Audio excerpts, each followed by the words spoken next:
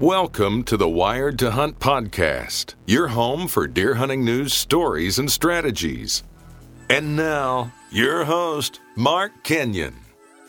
Welcome to the Wired to Hunt podcast. I'm your host, Mark Kenyon, and this is episode number 104. Today on the show, we're joined by Field & Stream's hunting editor, Will Brantley, to talk Kentucky deer hunting and much more.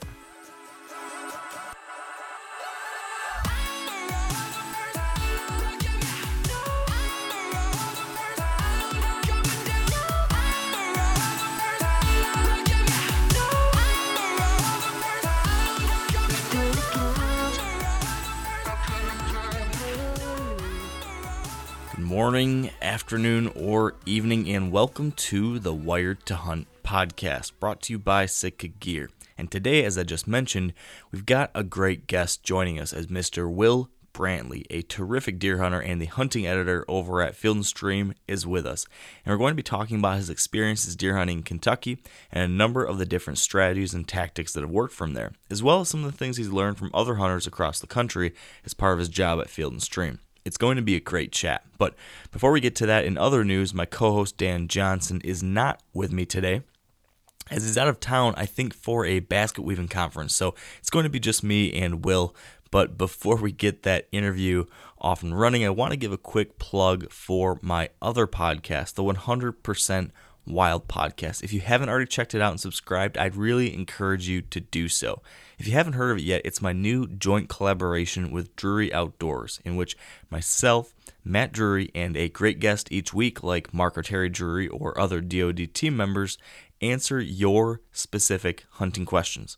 Our first 3 episodes have tackled turkey hunting, balancing hunting with family time, and self-filming your hunt, so be sure to give those a listen and please subscribe. And now, quickly, before we give Will a call, we do need to pause briefly for a word from our partners at Sitka Gear, who help make this podcast possible. And today we're continuing our series of Sitka stories, this one coming from Chad Bell of Louisiana, who a handful of years ago headed up to Illinois for his second year of Midwestern deer hunting. And on this specific day, he snuck into a stand in the afternoon and then soon spotted one of those famed Midwestern bucks raking a tree in the distance, and then unbelievably watched as it walked almost on a string right to the base of his tree. The buck stopped. He sniffed at the ground right under Chad's stand and then looked up. He stared for a while, but couldn't lock on anything, so he looked down again, sniffed some more, and then looked up again. Chad picks up his story right there, describing what that moment felt like. It was extremely intense. In fact, being that was only the second year that I had actually taken bow hunting back up. And at that point, I had never killed a buck with a bow. All my animals over the years of my hunting had all been killed with a gun, other than some does that I had killed with a bow.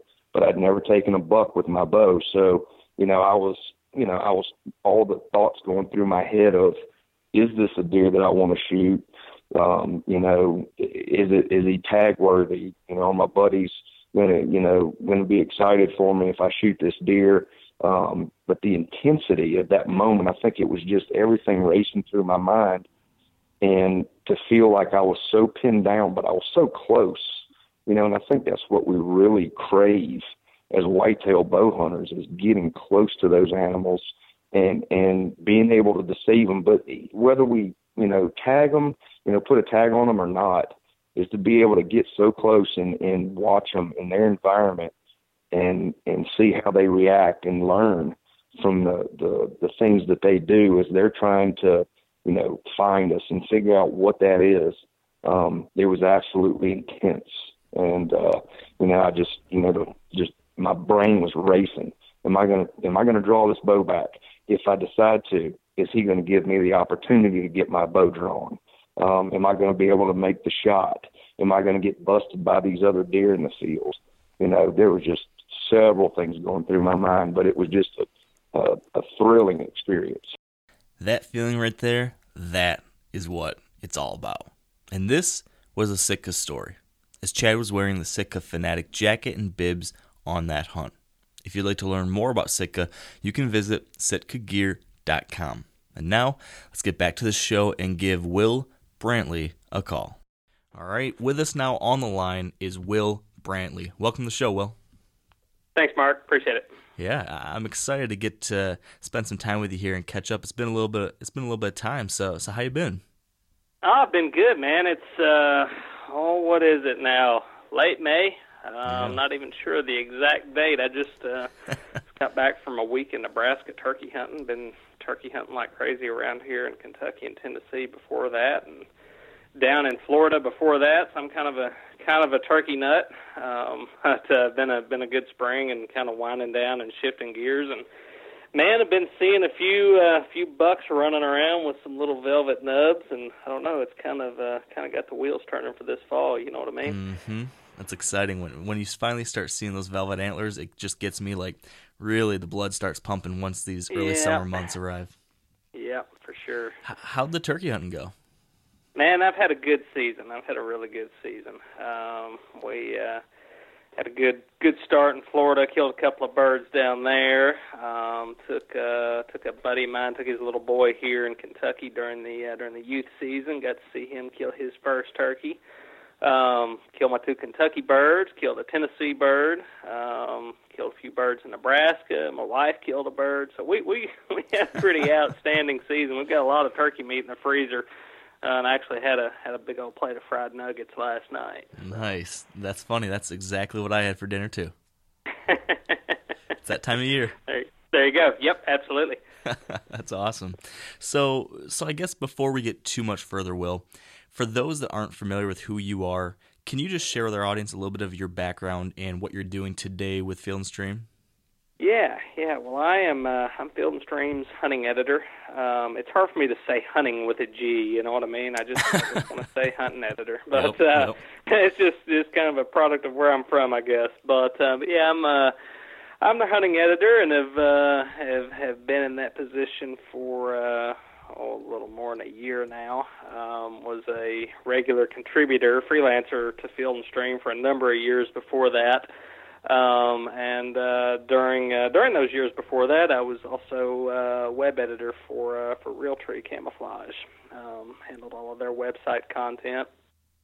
Done a lot of freelancing over the years, Mark, for a lot of different magazines. I kind of got my start in this business as an intern with Outdoor Life, which of course is Field & Stream's sister, but it's also somewhat rival publication. They share an office in New York. Of course, the staffs of both magazines are good friends, but it's a good friendly competition. But yeah, that's where I got my start. Actually, was on the Outdoor Life side and did some freelancing for Outdoor Life for a number of years, and just kind of gradually moved over to the Field & Stream side, which is where I am today. So far as my hunting background, I'm a native of Western Kentucky. I grew up in a little town called St. Charles, Kentucky, which is pretty close to Dawson Springs, Kentucky, neither one of which are very big. St. Charles got a population of, I think it was 453 last time I was home. And, man, there was just a lot of critters around there. Hunting and fishing was my thing as a kid. I squirrel hunted every day after school. Deer hunted, I think I killed my first deer when I was 10, hunting with my dad. Started bow hunting when I was, in 6th or 7th grade, and turkey hunting about that same time. And man, that's all I ever did growing up, to be honest with you. I didn't play many sports. I don't want to say I was the weird kid that kept quiet in class. I had plenty of friends, but man, I didn't go to a lot of parties or anything like that. I was always hunting or fishing, doing something out in the woods. That was just always my thing. And then, I always liked to write. I was always really intrigued with coming home and hanging around the adults. My dad and all his buddies, they all hunted, and I just loved sitting there listening to those guys tell their stories at the end of a hunt. And I was really fascinated by the details that the guys who really knew their stuff, the details that they could put into that, and that and I realized that that's what made a story come together. And that part of it struck me from an early age. I liked to be a part of it. I started keeping a hunting journal when I was a kid, and just started writing things down. And as I got into high school, I started thinking, what I would really like to do with my life is work for a hunting and fishing magazine. So I majored in journalism, went to Murray State University, and had a few lucky breaks, and here I am. Well, I'm glad things worked out for you and got you into this industry, because I need to publicly thank you, Will. You were one of the first people who ever gave me advice when it comes to writing in the outdoor industry and submitting freelance articles and everything. So I'm glad that you had a head start in it so you could give me a little bit of advice too, because it certainly helped. Well, man, advice never hurts, and it usually comes for free, I guess, unless you're talking to a lawyer. And I can make lawyer jokes. My dad's a lawyer, man, I wouldn't have gotten to where I was without some good advice. But you've got the talent and the knowledge too, and it takes more than advice to make it. So I appreciate saying that. You've done really well.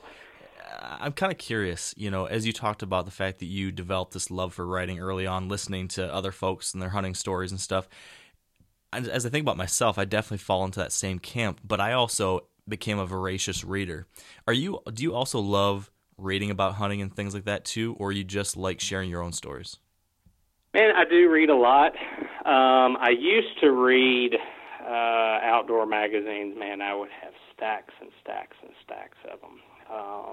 Read all kinds of them. Had a few authors that I really liked as I was kind of getting into the business.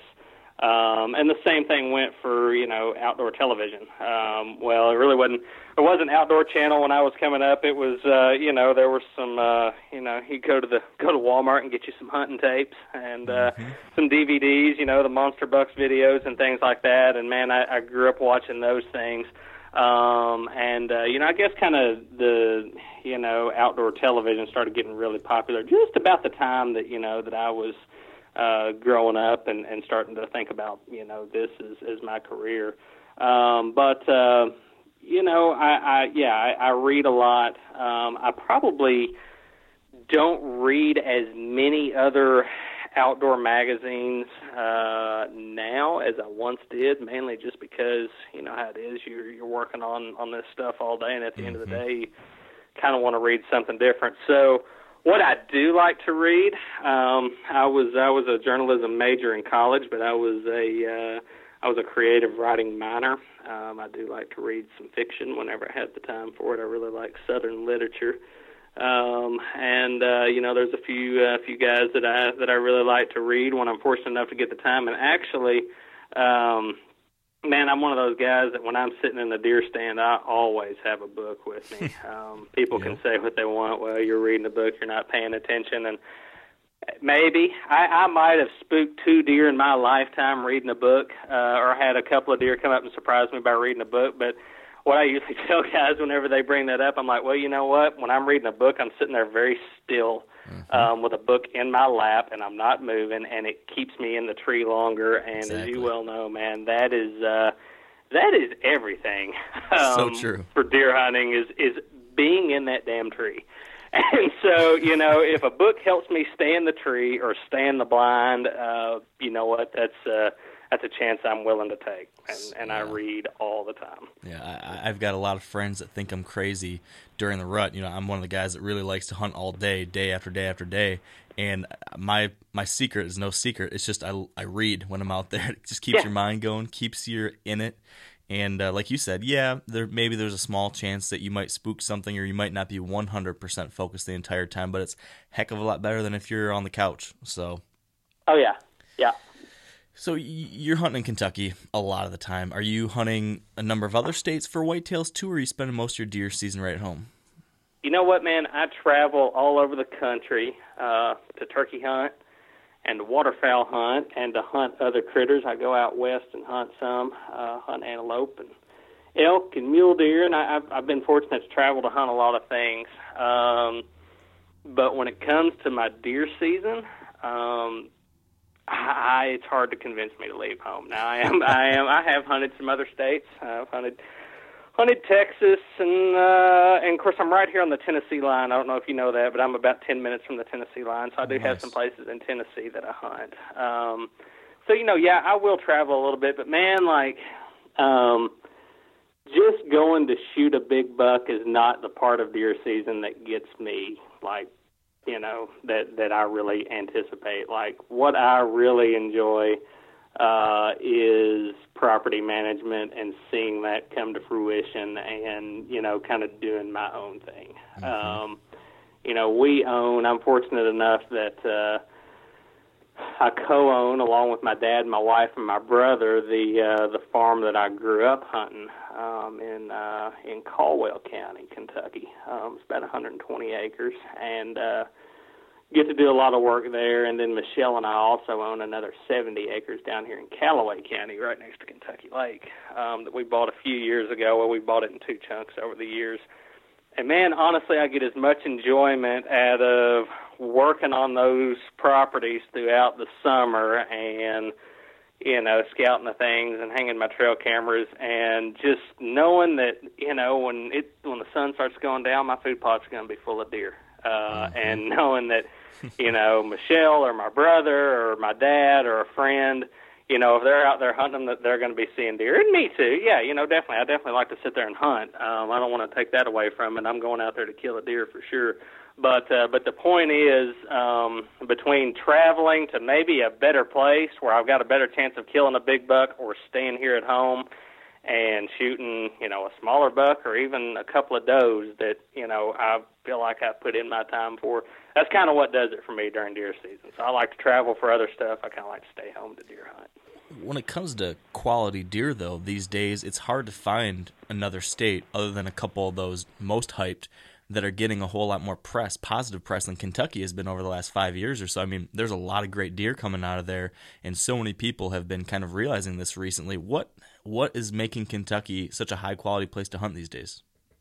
Well, I think there are a number of things from from kind of a macro management perspective. We have been a 1 buck limit state for my entire hunting career. There may have been a time, a few decades ago, I think, where maybe you could kill 2 bucks, but and there are a few opportunities, different quota hunts and things in the state where you can still kill 2 deer. But for the most part, we're a 1 buck state. We've always been the culture of a 1 buck state, and man, it's just one of those things. A guy knows he can only kill 1 deer. He usually likes to make sure it's a pretty good one. So we've got that going for us. We've had, Western Kentucky in particular, where I am, is a pretty agriculture-heavy.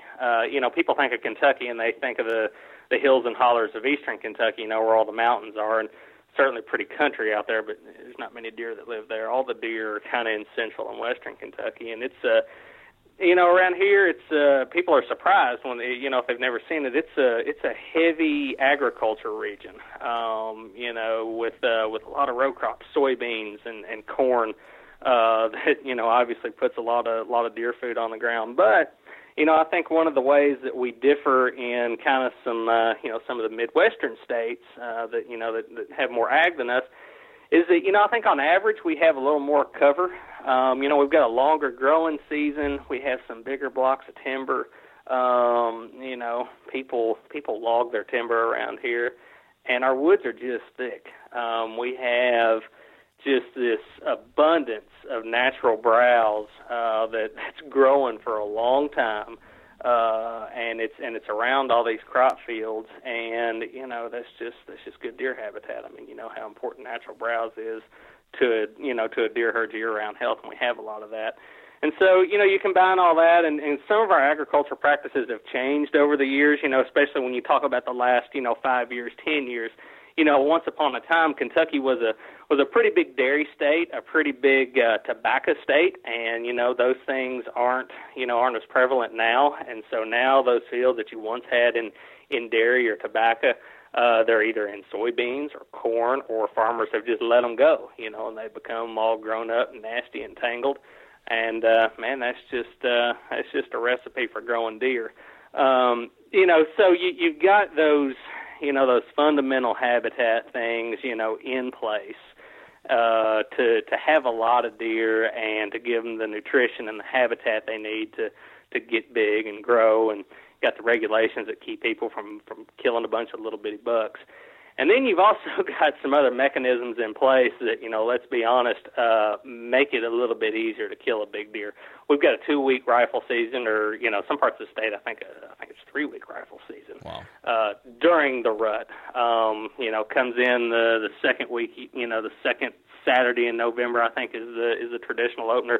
Don't quote me on that absolutely, but I'd want to look it up on on the Fish and Wildlife website. But it's right around that second week in November and stays in usually till about Thanksgiving. And when those bucks are out chasing does and you're sitting there with a high-powered rifle, it's a little bit easier to kill them. We've also we've got a very early bow season that opens the first Saturday in September.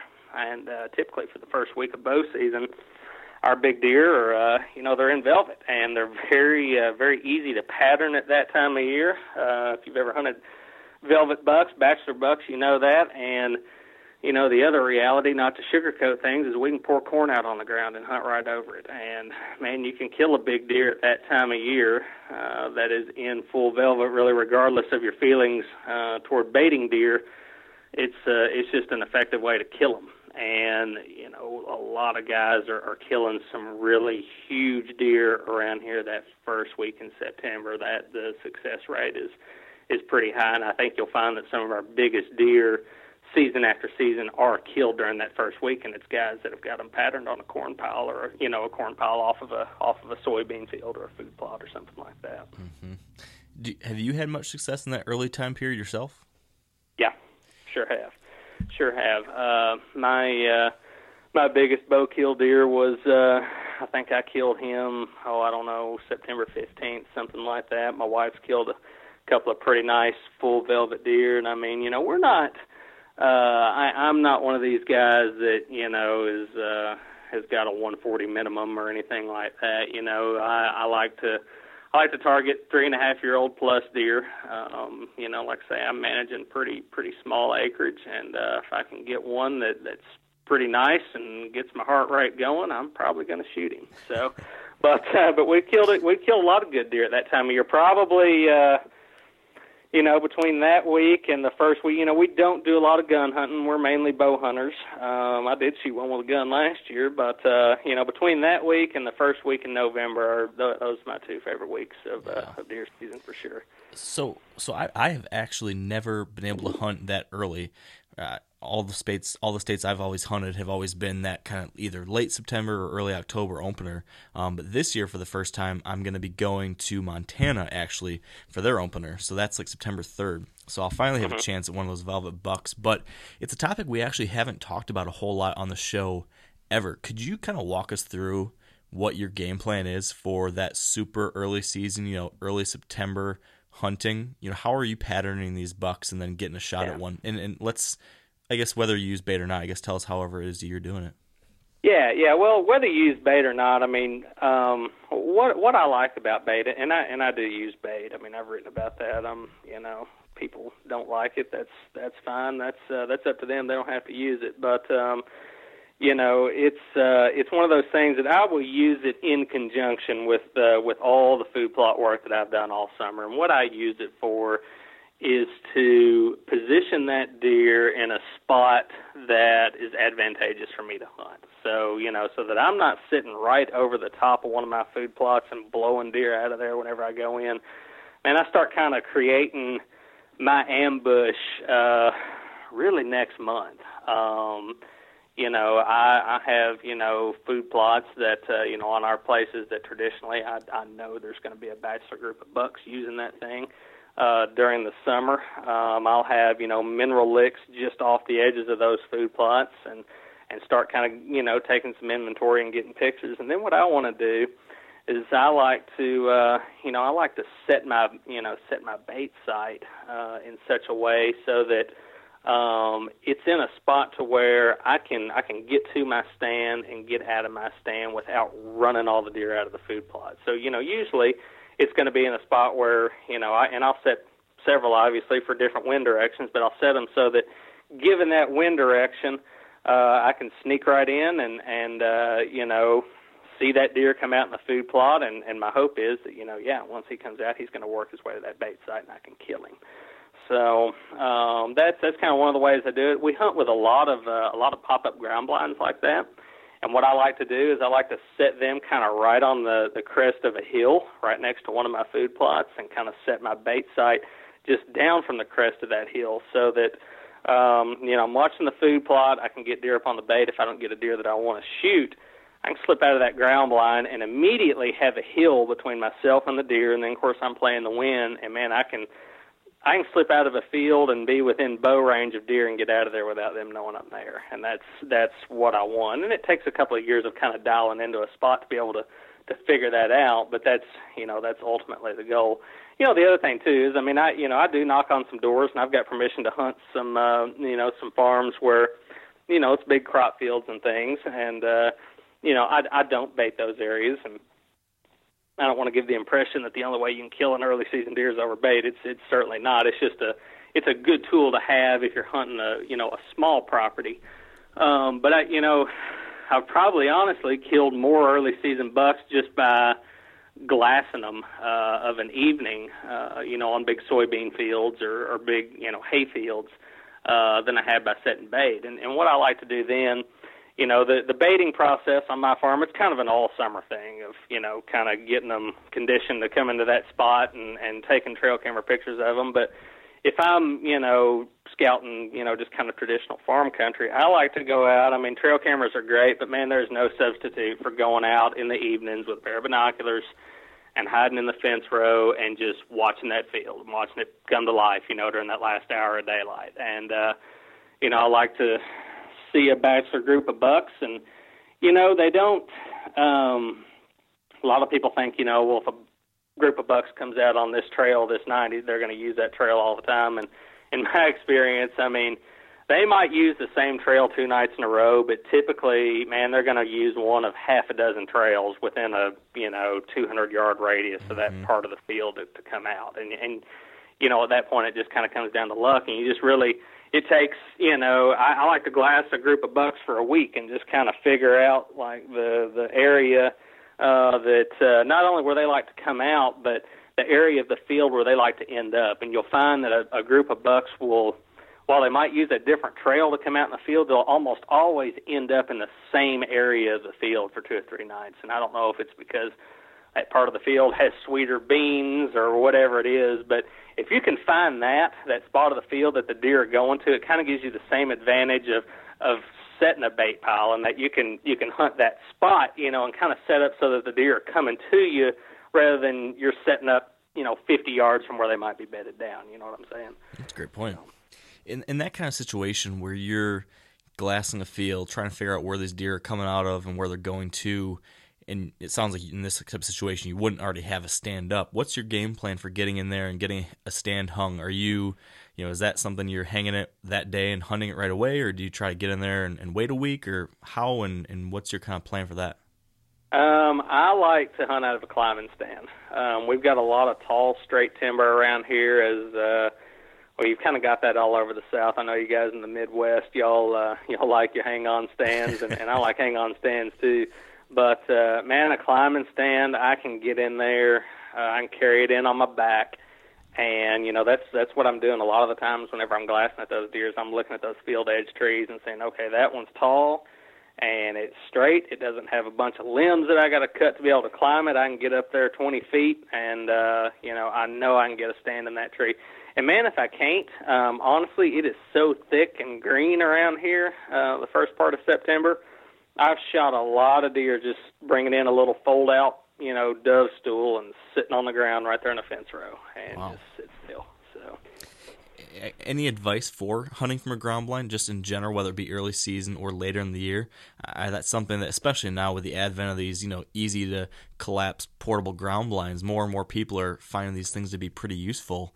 Whether it be with that or just sitting in a stool, what helps you make sure that happens the right way?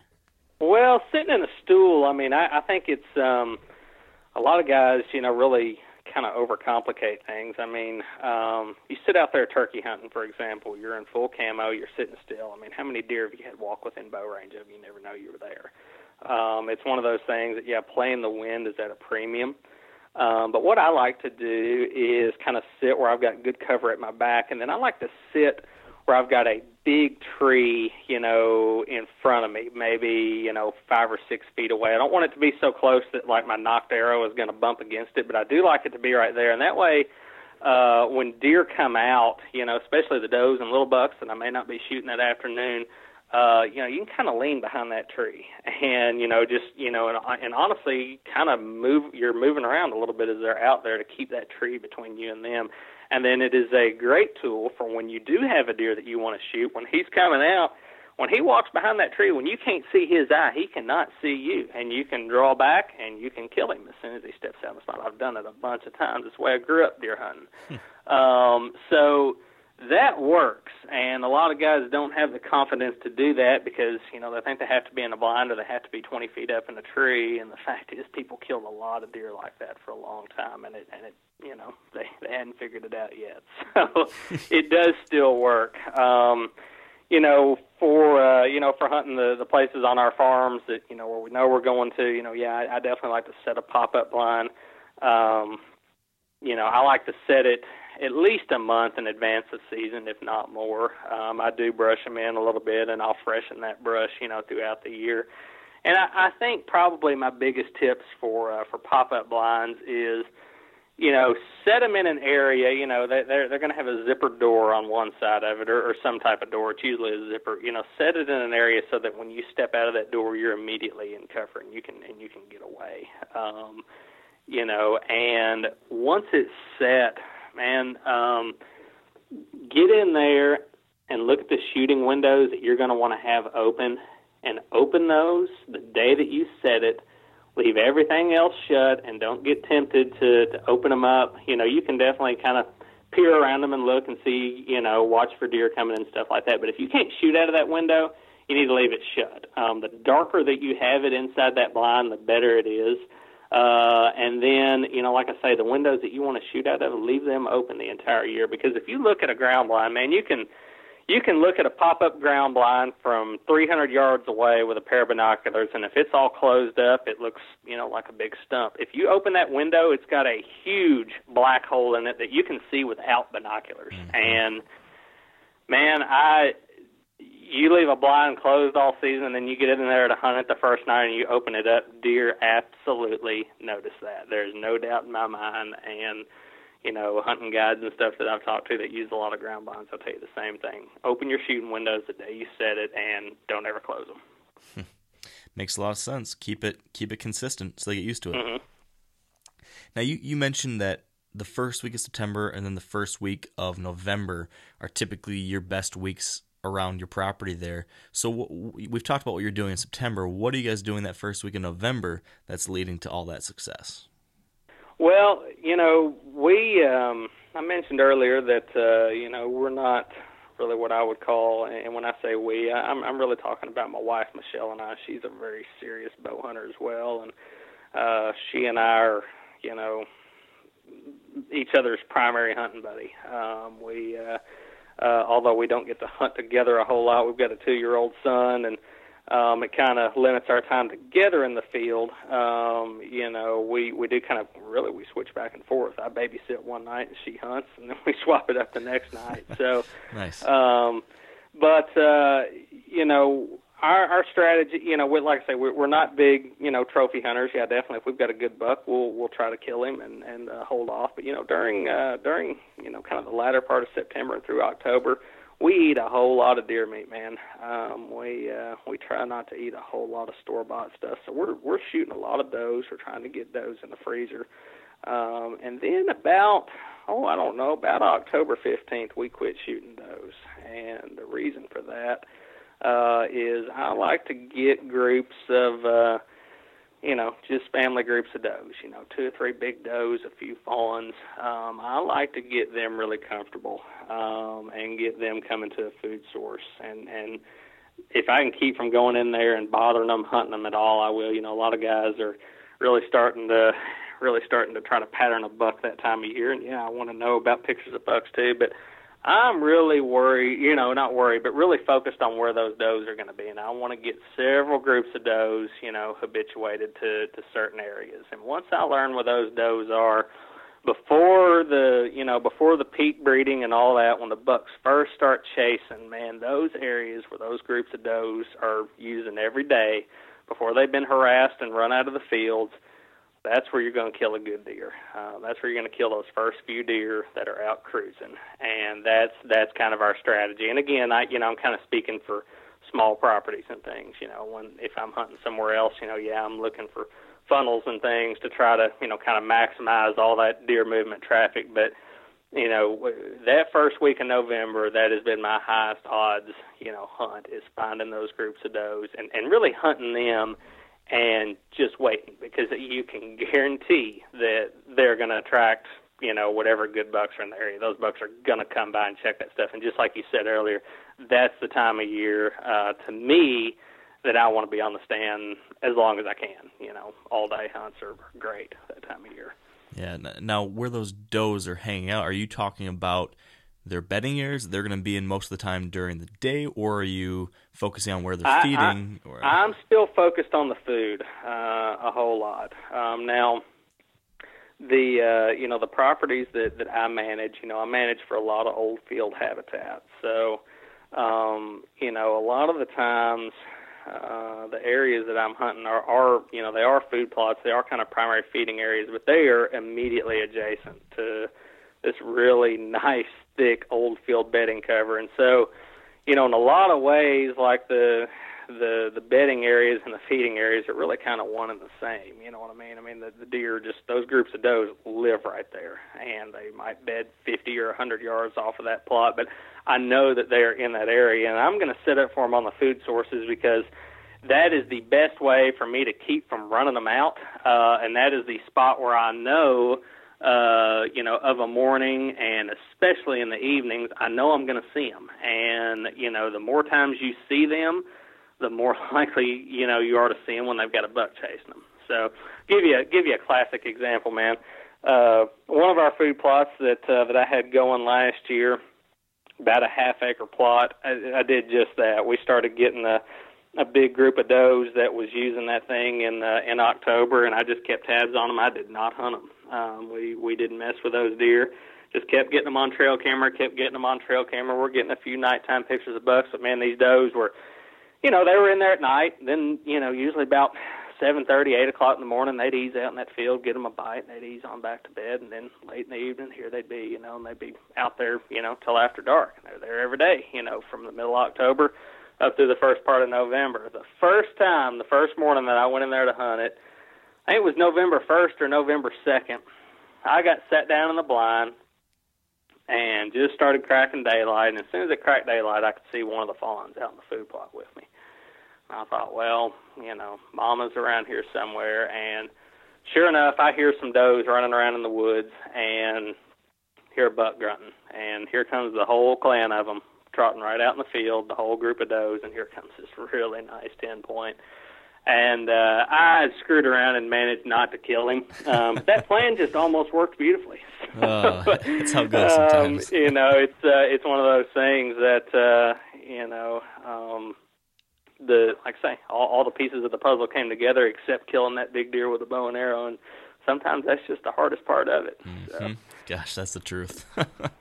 You mentioned a couple different times that you were getting pictures of these deer and maybe tracking these does or getting nighttime pictures of bucks. How exactly are you using trail cameras at that time of year, both leading into November and then once there actually starts to be some of that rutting activity? Are you using it just to keep tabs of daylight activity or specific bucks? How are you doing that? Well, you'll probably notice as I'm talking about hunting year-round, the common denominator in my deer hunting almost year-round, man, is food. And that's probably because we're hunting, on such small properties. I like to really hunt the fringes of stuff, and so that's where I put a lot of my food, is kind of on the fringes of that, of that bedding cover. And that keeps me from getting in there deep. Like I like to have all of my food plots and my trail cameras, as many as I can, to where I can drive to them, whether it's in my truck or on a tractor, and I can just get out and check them and get back in, and I don't have to walk through a bunch of stuff and scare a bunch of deer off. So, that's where I keep my cameras. It doesn't matter if it's in the early season or during the rut, I don't like to, I put cameras over scrapes, and, you might get that one awesome picture of a buck on a scrape, but, man, I've scared the hell out of bucks over scrapes with trail cameras. And I've come to realize that, that scrape is going to be a great place to get a picture, but it's probably not going to be the place you're going to kill that deer most of the time. And, my trail camera scouting has been better served by keeping those cameras on the food plots and on the bait sites, where I'm seeing these does. You can definitely, there are times when, say Halloween, you pull a trail camera card and daylight pictures of does and little bucks, and then, oh man, there he is, 3 o'clock in the afternoon, he's coming out there to check it. And yeah, that's definitely my cue to get in there and hunt that deer. So, that's kind of my thing. Year round, I think sometimes we kind of fall into the trap of overanalyzing what we need to be doing as deer hunters. Do we need to get back off in the timber and in the funnels and hunt staging areas and all this? We're really, kind of the whole formula of food, does, bucks. It works year round, so including the rut. So true. So, being the hunting editor at Field and Stream, I imagine, and especially I guess with all your time leading up to this, I imagine you've got to meet and speak and learn from a tremendous number of really, really, really successful hunters. And I kind of wonder, given that huge sample size of hunting and expertise, is there anything you've found that most of these guys or girls have in common, the very best hunters? Is there anything that you could look to now over all your years and say, yeah, they all had this, or they all did that? Anything come to mind? Time in the stand in a high-quality area. Absolutely. You cannot kill a big deer or any deer in a place where they don't live, and that's just the way it is, man. So you have to have an area where that those deer live, and then beyond that, you have to put in the time. And it's not just a matter of going every day. It's not that, but you have to put in the time when the time is best for you. Mm-hmm. On the days when that wind is right, you better be in a tree somewhere. And that's just, that's one of the, it's easy for me to say because, as a part of my job, I can, I do need to go hunt a lot, and I'm able to cut out of work every afternoon at 2:00 during deer season and go get in the stand, and I understand a lot of guys can't do that. And so what I tell folks is that, look, the days when you think, well, it's too hot, or the moon phase isn't right, or this and that, man, you still got to go. I've killed bucks in howling wind. I've killed them in the rain. I've killed them when it was 95 degrees. I've killed deer under about every weather condition you can imagine. Yeah, my favorite time is a high pressure, still cold morning, just like everybody else. But the fact is, you have to spend time in the tree, because this is even when things are absolutely perfect, if you're only going to hunt one morning, you're going out there, and still the odds are against you that big deer is going to walk by within bow range, and so you just have to keep going. And I think that's kind of the same with every type of hunting, but especially with bow hunting whitetails. I think that's those are the two key ingredients. And again, I'll emphasize that time it does definitely don't go sit. If you've only got 70 acres to hunt, don't go sit in a tree when the wind is flat wrong, just because Brantley said you need to be in the tree. It's not that. It's right. when the conditions are right, you need to be out there. So, and when they're wrong, you need to be somewhere else. So whether it's, on another farm that maybe is not as good, but you've got permission to hunt on, or a piece of public ground, just go somewhere where the conditions are good for you to hunt that day. Yeah, I'm really glad you brought that up. That's such a key point. I'm a huge advocate and believer in the idea of waiting till the right conditions, the right time to go into your best spots. But at the same time, to your point, you want to be in a tree still. So it's great to have like burner stands, I kind of call them, spots you can go to where you can still get out and hunt. But when the conditions aren't right, you're not risking ruining your best spots, but you're still out there, still have a chance. And I think that's a good idea for people to try to go into a season. Yeah, make sure you've got your good spots and your main hunting property, but try to prepare for those off days too, when it's not going to be ideal to go into your best spots, but have a secondary spot you can go to. Exactly. Man, I wait all year to go deer hunting. I love it. And the afternoons when the weather's pretty and the wind is not right for one of my, the stand that I really want to hunt, it kills me to sit at the house and not go. And, I would much rather go sit in a burner stand, as you call it, or, whatever it is, even if it's a stand where I'm just like, man, I'm going to go out and shoot a doe this afternoon. Fact is, I've had a lot of hunts where I was going out to shoot a doe on a given day, or just really going out, almost hunting like an observation stand just to see what I would see, right, and end up killing the deer. One of the biggest bow kills I've ever gotten. He's sitting here on the wall in my office, big old, pretty heavy 8-point. I killed him one afternoon in September. I went out, it was back when I was working for a fishing magazine. I cut out of work just a little bit early. And I did not get in the tree till about 6 o'clock, and I hunted just kind of the corner of this big cut cornfield, and got up as high in that tree as I could stand it so I could see the whole field. And I was really just wanting to glass this field and just see what came out for the afternoon. And this bachelor group of bucks came out probably 400 yards away, and damn if they didn't walk a beeline straight to my tree and end up right under me right at dark, and I killed one of them. And wow. It was, on the one hand, I was lucky that they came right to me, but on the other hand, I could have stayed home, could have stayed at work, and, I'd have never seen that deer. Yeah. So. Gosh, one of the things I hate the most is when I make the mistake of saying, it's not the right night to hunt, and I just stay in the house, and then from behind my house, and both sides of my house, actually, I can see crop fields or food plots and wide open areas, so inevitably, I'm checking the window every 5-10 minutes, and then when I see a bunch of deer or a buck, I just get so upset. There's nothing worse than that feeling. So drive you nuts. Yep. Oh yeah, drive you absolutely nuts. So you just shared with us, what would be some of these key consistent things that the best hunters have. On the flip side, from everything you've seen and heard given your career, are there any things that you find, are there any mistakes, I guess, that you find being made the most often, either by others or by yourself, that are kind of just chronic mistakes that we bow hunters keep making for some reason? Oh yeah, man. There's a lot of things that we all do. I think one of the things that I'm seeing in this area in particular, and it's it's kind of symptomatic. We talked about all the good press that Kentucky is getting these days. It's a popular whitetail spot, man, and it's obviously created a market for Kentucky deer hunting. And so we've got some very successful outfitters in this area that have leased up a lot of the ground that was formerly available for me and my buddies to hunt. And I don't really blame the outfitters. I know a lot of those outfitters, and they're good guys and they're hard working. But the fact is they've driven the lease prices up so high that it can be hard for the average guy to get in there and find a place to hunt.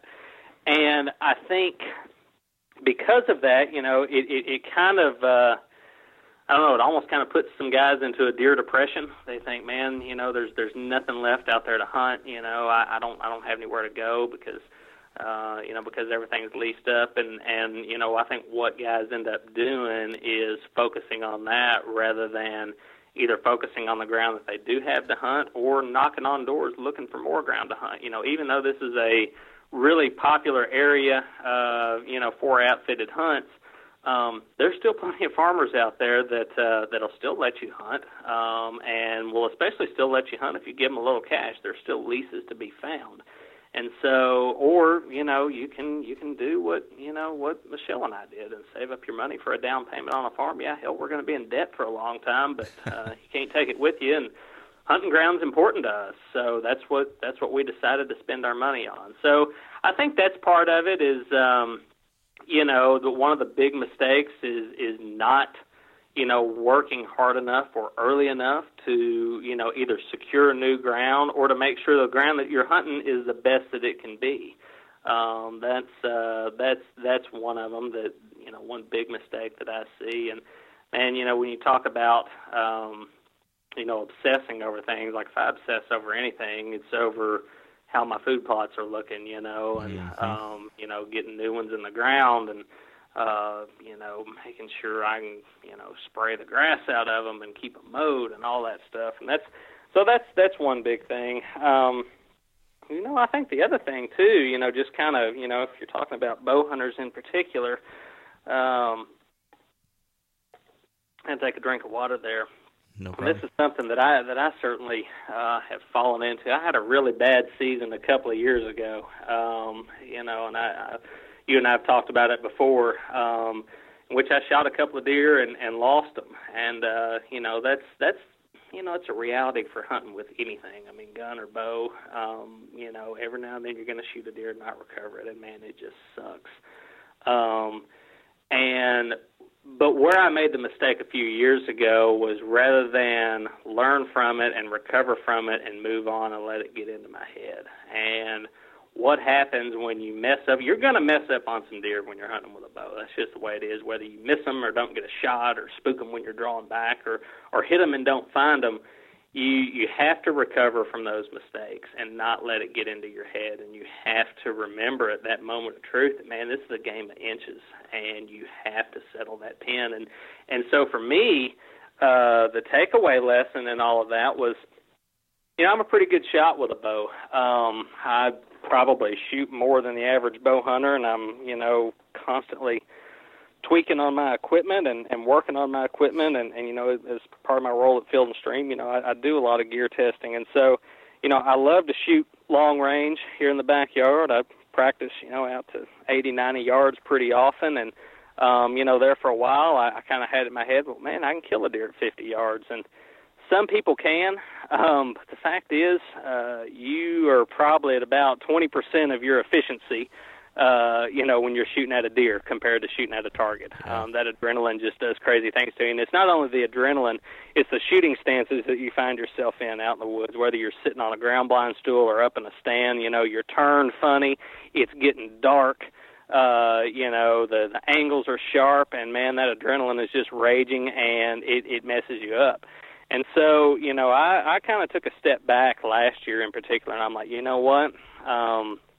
I'm not shooting at a deer with a bow anymore unless he's 30 yards or closer. And, man, it didn't cost me really any opportunities at all last year. And just made the deer that I did take a shot at. I knew I was going to kill him, and I did. And that, I think that's something that I won't say every bow hunter needs to do a better job at it, but it was something that I kind of needed that reality check for myself that, hey, we're bow hunting out here to get close to them, and that's what I needed to do a better job of, and, make sure that when that moment of truth comes that I make the very best shot that I can. And if I have any doubts, just don't shoot. Let him go, and you're probably going to get another chance at him. So. Yeah, that's such a great kind of message, because especially today in the hunting media and stuff, we see so many people taking super long shots, maybe with a rifle or with a bow, and in some case, or at least in the cases that you see on TV, they make the shot, and I think it gives the impression to a lot of folks on the other end of the TV watching that I should be able to do that too. And even if you are a terrific long range shot on the range, just like you said, Will, things are different out in the field, and I think. Gosh, it's always better to err on the conservative side, because this is a living animal. I wouldn't want to take too many chances with that kind of responsibility. But here's what you don't see on TV. You see the deer that those guys kill. You don't see the ones that they shoot at from 60 yards that they hit in the hands and they get away, or the ones that they miss. And, buddy, I'm here to tell you, I've worked in the hunting business a long time, been around a lot of TV folks, and I should say, am good friends with a lot of those guys. And I don't mean to just disparage the TV guys, but what I am getting at is they have the luxury of not showing what they don't want to show. Mm-hmm. And things happen to them just like they happen to you and me. And, you take 4 60-yard shots at a deer, you're probably going to kill one of them. But what happens on those other 3? Exactly. Yeah. To this point, and this is actually, I know you've got to run here in a couple of minutes, and I've got one last question for you, and it ties in very nicely with what we just mentioned here. Writing for Field and Stream, now being an editor at Field and Stream, which is one of the absolute largest brands within the hunting world and representatives of the hunting world to the rest of the public. I think, whether it be Field and Stream or anyone in the outdoor media, or really any hunter, any average guy or girl hunter out there, we all represent hunting to the non-hunting public. I guess I'm curious about what your thoughts are, though, on how we're doing as the media in representing what hunting is, what we do, and the perception that the non-hunting public has of that. Are we doing a good job? Do things need to change? From your perspective, with Field and Stream, where do we need to go in the hunting media? And then as average hunters, what can we do differently too? I think the hunting media is doing a pretty decent job. You look, and I'm not saying that just to toot my own horn or toot your horn, but I think there is a pretty strong conservation and family focus, and a focus on getting new people into the woods throughout the hunting media. You see it mentioned all the time on the TV shows. In the magazines, things like that. You look at, you look at the rate of female hunters in the woods, for example. It's higher than it's ever been.